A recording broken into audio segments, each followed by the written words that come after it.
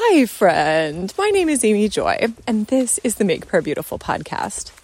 When I went to hear John and Carol Arnott, one of the evenings, they had us ask the Lord for a vision, ask him to come. And I didn't have a vision.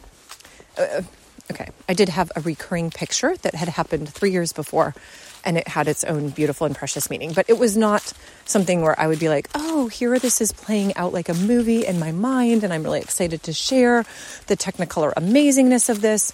No, it was just a picture, more or less. So I went home, and I went to sleep, and I woke up, and I was burdened for the youth of our nation. I was at this conference. There were about 100 of us there, and I'm 43 at the moment, and I would say I was probably in the bottom 5 of the age of people who were there. So it was just an older group, and that's totally fine.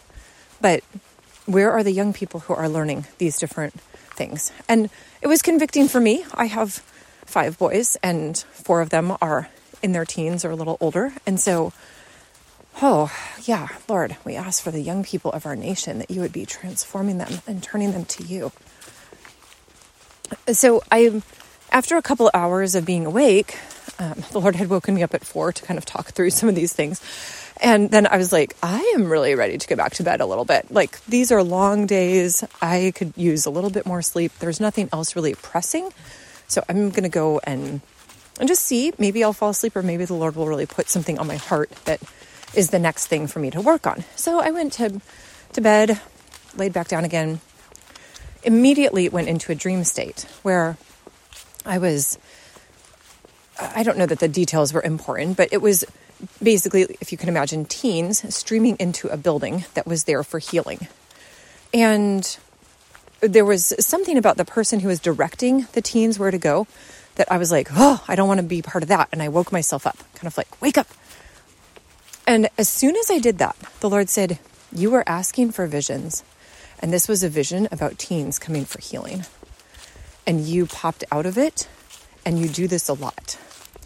And as soon as he said that, I was like, oh my goodness, because it's actually true. I do, oftentimes when I'm falling asleep, I don't know if this happens to everybody, but I'll have a little picture, a little movie of a snake maybe sometimes, or something else that freaks me out, and I wake myself up.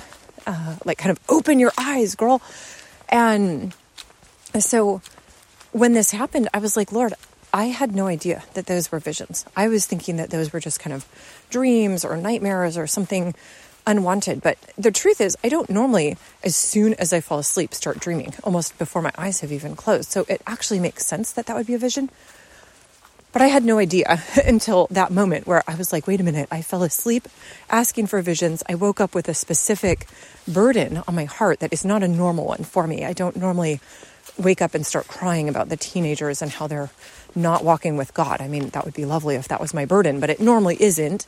And so then to have this really specific picture of the teens streaming to a building for healing was really powerful and like very connected, kind of like, oh, okay, you're connecting the dots for me really clearly, because I was kind of missing it.